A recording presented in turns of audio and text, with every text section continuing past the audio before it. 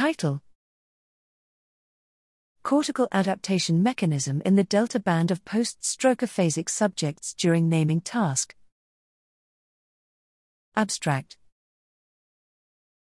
This study explores differences in spatiotemporal cortical dynamics between 5 people with chronic post-stroke aphasia and 5 healthy subjects.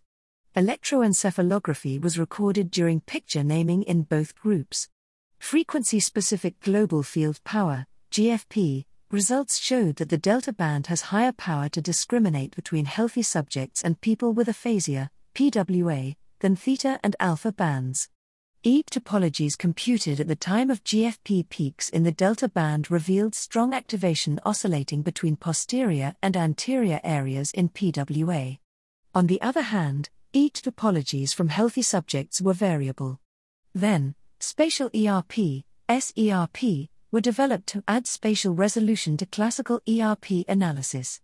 SERP and associated analyses confirmed the previously observed oscillatory pattern in the delta frequency band among PWA during picture naming.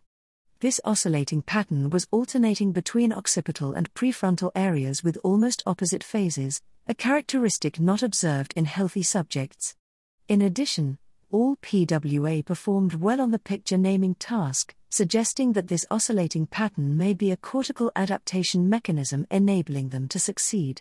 The observation of large-scale oscillating delta activity across the scalp in all post-stroke subjects who have substantially recovered from aphasia holds the potential to inspire innovative rehabilitation methods employing non-invasive brain stimulation techniques such as transcranial alternating current stimulation, TACS.